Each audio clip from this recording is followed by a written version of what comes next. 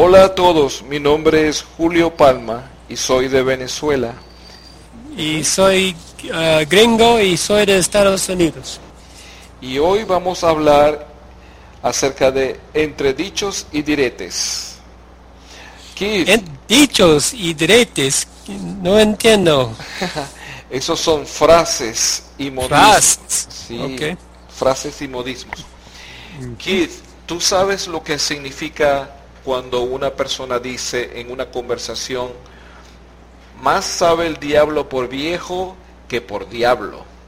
No, O- no conozco esta frase. Ok, de eso se trata esta conversación. Ajá. Hablamos de los refranes y proverbios con frecuencia en la conversación y lo que hacen es insertarse para añadir una enseñanza o una moraleja. Ujú. Y también tenemos los modismos, que son expresiones que no dejan una moraleja, no hacen una enseñanza, sino que simplemente son frases cortas para dar a entender una idea. Y también- estas frases cortas son muy comunes en español. Sí, son muy comunes. Se dicen, cada conversación usualmente tenemos frases y dichos y tenemos estos modismos. Por ejemplo, cuando alguien dice, Kids, ¿agarraste la onda? ¿Ok? Eso es un modismo, agarrar la onda. Eso significa entender.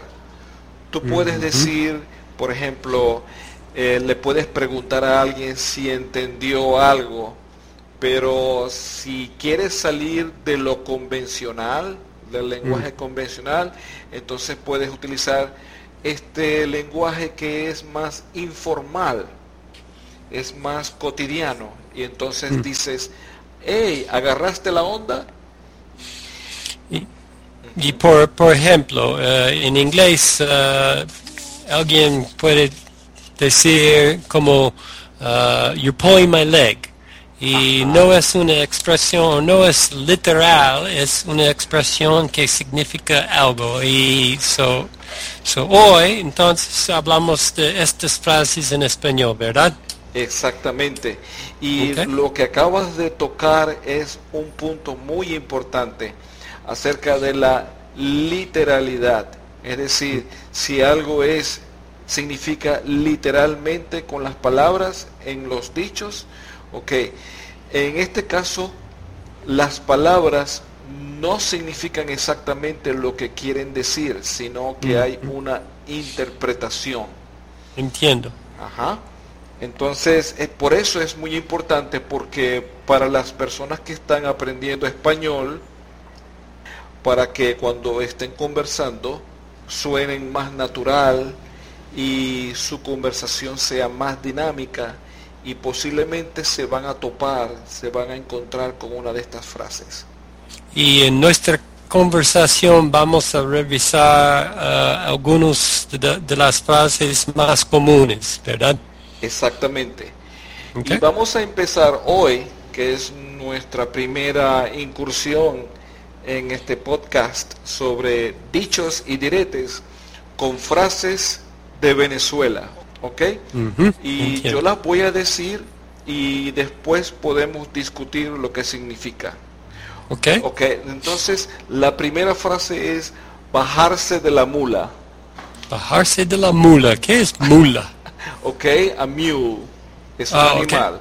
Entonces, bajarse de la mula en Venezuela significa pagar, ok, pagar la cuenta.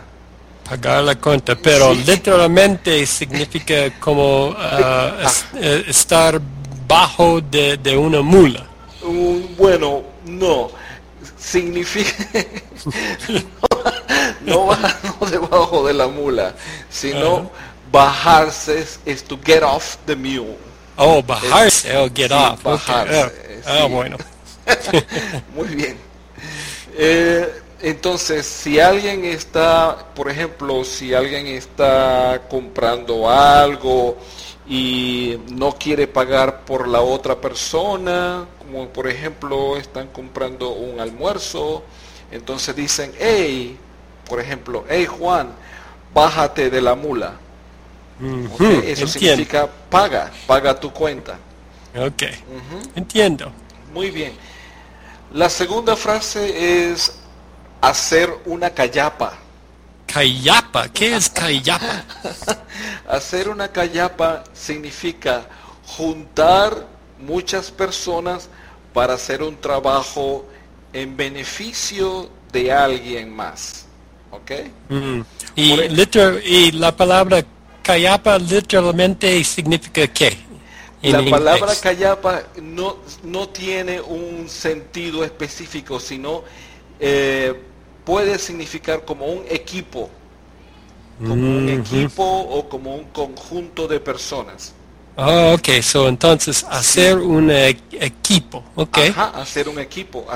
Pero si tú dices callapa solo, nadie va a entender. Esta palabra solamente se utiliza en esta frase, hacer una callapa. ¿Okay? ¿Y qué quiere decir otra vez? Es hacer un trabajo para alguien. Por ejemplo, si tú quieres hacer un trabajo voluntario para ayudar a una viejecilla, para ayudar a una mujer viejita que vive en una casa que no puede hacer sus cosas, entonces tú juntas varias personas y los invitas a que te ayuden a ayudar a la señora. Entonces dicen, hey, vamos a hacer una callapa y pintar esta casa y limpiarla y hacer reparaciones. Entiendo, es claro ahora. Bueno. Sí. Entonces, nosotros en Venezuela hacemos callapa en la familia para, por ejemplo, limpiar el patio o pintar la casa. Hacemos una callapa. ¿Cómo se dice eso? ¿Hay una frase específica en inglés para decirlo? Hacer una callapa. Posiblemente do some charity work, pero es para la familia, maybe help out around the house o algo así. Ajá, ok, muy bien. Y hay otra frase que es muy popular en Venezuela y ahora muy popular en estos días, es estar en la carraplana. Carraplana. Sí, estar en la carraplana. Y literalmente, ¿qué significa, qué quiere decir la carraplana? Es to go bankrupt. To go bankrupt. Oh, ok. Ajá. Entonces, estar en la carraplana es no tener mucho dinero. Ok. Okay. Si alguien dice, hey, Keith, por favor, paga mi almuerzo hoy. Entonces, si tú no tienes mucho dinero, tú dices, oh, lo siento, estoy en la carraplana. Entiendo. Usualmente es lo que yo digo cuando me piden pagar por algo. In English, you could say, I'm broke. Ajá. Yes, okay. To be broke, exactamente. Es lo que significa. Y hay otra frase también que es muy popular acá, que es jalar mecate. Jalar mecate. Jalar mecate significa como hacer el trabajo duro para alguien para buscar el beneficio. Okay, so halar, creo que halar means to pull, right? Exactamente. Okay. Y mecate es una palabra en Venezuela que significa rope. Entonces, jalar mecate es like to pull the rope for somebody. Pero pero para ganar el beneficio, para ganar la simpatía de tu jefe, por ejemplo. Entonces podemos decir, Pedro siempre jala mecate a su jefe. Eso quiere decir que está haciendo trabajos por él, o le abre la puerta del carro, o le limpia los zapatos, cosas así. Okay, so in English we could say pitch in and help. I'd like to pitch in and help. Ajá. Y también creo que posiblemente se diga como un apple polisher. Apple polisher. Sí. No conozco esta expresión. Ok, yo una vez busqué en el diccionario y eso es la traducción, apple polisher. Pero no sé si esta expresión se utiliza en todos los Estados Unidos o es solamente en algunas partes. Nunca he oído. Nunca lo he oído. Ok, entonces mi diccionario estaba equivocado. Sí. Ok, y entonces la otra frase que se dice mucho en Venezuela es ponte pilas.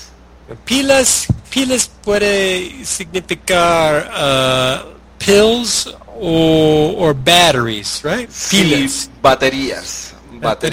Más que todo baterías. Y ponte pilas significa que tienes que estar despierto, tienes que estar mirando alrededor, tienes que estar aware about yourself. Es como tener cuidado. Por ejemplo, si vas a la calle, si vas a la ciudad, ponte pilas. ¿Okay? Tienes que tener mucho cuidado, mirar por todas partes, porque a veces las ciudades son peligrosas. O si estás haciendo un trabajo que necesita mucho cuidado, entonces dices, ponte pilas. Entiendo. So, en inglés, be careful, o be aware of your surroundings, o algo así. Exactamente. Entonces, si tú escuchas la frase o a alguien diciendo, hey, ponte pilas, entonces eso significa estar pendiente, estar con mucho cuidado con lo que haces. ¿Y este es en serio o es una broma? No, puede ser en serio. Okay. O sí, es informal, pero lo pueden decir también personas, por ejemplo, lo pueden decir casi en la mayoría de los contextos. Claro, por ser informal no se dice, por ejemplo, no se debería de decir a personas que merecen más respeto, ¿ok? Pero entre amigos es muy popular. Entiendo. Sí, estas son expresiones. Pienso que la persona que está aprendiendo español debe considerar aprender frases, porque las frases en español son muy utilizadas. Y si tú conoces frases de este tipo, entonces demuestra que tienes un buen dominio del idioma, un buen dominio del español, por ejemplo. Hay muchísimas frases. Yo solamente te estoy diciendo las frases que son populares en mi país, pero hay también frases en Colombia, frases en México, en Argentina, en Chile. En cada país tiene sus propios dichos y diretes. Y palabras también. Y palabras, exactamente. ¿Sucede lo mismo en los Estados Unidos? Sí. Algunas expresiones son muy comunes en algunas partes, como en el sur del país o el este, pero y también palabras cambian, depende del lugar. Ok. ¿Tú tienes algún ejemplo que puedes decir? Por ejemplo, Por ejemplo, en el sur, a bubbler is a water fountain. Yo Ok. digo water fountain, pero he oído bubbler en el sur y hay muchos diferencias entre diferentes partes del país. Oh, ok, perfecto. Y exactamente sucede aquí en Venezuela. Nosotros tenemos algunas palabras que se dicen, por ejemplo, en el lugar donde yo vivo, en el estado Zulia, que es diferente a las palabras que se utilizan en la capital, en Caracas. Sí. Ujú. Por ejemplo, cuando nosotros decimos estoy tomando sopa con una cuchara, ¿ok? Ese es el término, pero en Caracas no dicen cuchara, sino dicen cucharilla. Cucharilla. Ajá. Por muchas razones, pero eso es lo que ellos utilizan, cucharilla. ¿Y qué es una peach en español? ¿Durazno o melocotón para ti? Para mí es un durazno. Durazno. Ajá, un durazno. Es un peach. Pero en otras partes puede ser un melocotón. Creo que hay una diferencia en el tamaño. Si el tamaño es pequeño, se le dice durazno. Si el tamaño es grande, pero tiene la misma forma y el mismo sabor, más o menos un poco más dulce, entonces es melocotón. Entiendo. Hay una diferencia entre los dos también. Y también quería compartir contigo que hay algunos refranes que involucran animales. Okay. Sí. Por ejemplo, y estos refranes que te voy a decir no solamente son utilizados en Venezuela, sino en todas partes de América del Sur. Por ejemplo, cuando digo, aquí hay gato encerrado. Gato encerrado. Gato encerrado es un Sí. a cat that's hidden. Ajá. O que es confined, o es in a box, or something. Aquí hay gato encerrado no significa exactamente o literalmente lo que dicen esas palabras. Un gato encerrado es cuando queremos decir que hay una causa o hay una razón por la cual algo está pasando y no la conocemos. O está oculta. It's oculto. Sí, está oculto, está escondido. Está que no sabemos exactamente por qué sucede algo. Pero si tienes una sospecha, si tú sospechas que hay una razón, pero que no la conoces exactamente, tú dices esa frase. Aquí hay gato encerrado. Por ejemplo, en inglés se puede decir monkey business o algo así. Exactamente. Sí. Y cambia el animal. Parece que cambia el animal. De un gato pasa a ser un mono. ¿Ok? Y otro, por ejemplo, cuando se dice pájaro de mal agüero. ¿Sabes qué es esa expresión? Un ¿Pájaro de qué? De mal agüero. Un pájaro agüero. de mal agüero es a bird of ill omen. Oh, okay. It's a bad sign. Ajá. Entonces, Kid, ¿qué te parece estas expresiones? ¿Tú crees que es importante? Estas expresiones, sí, por supuesto. Ok. Pues gracias. Sí.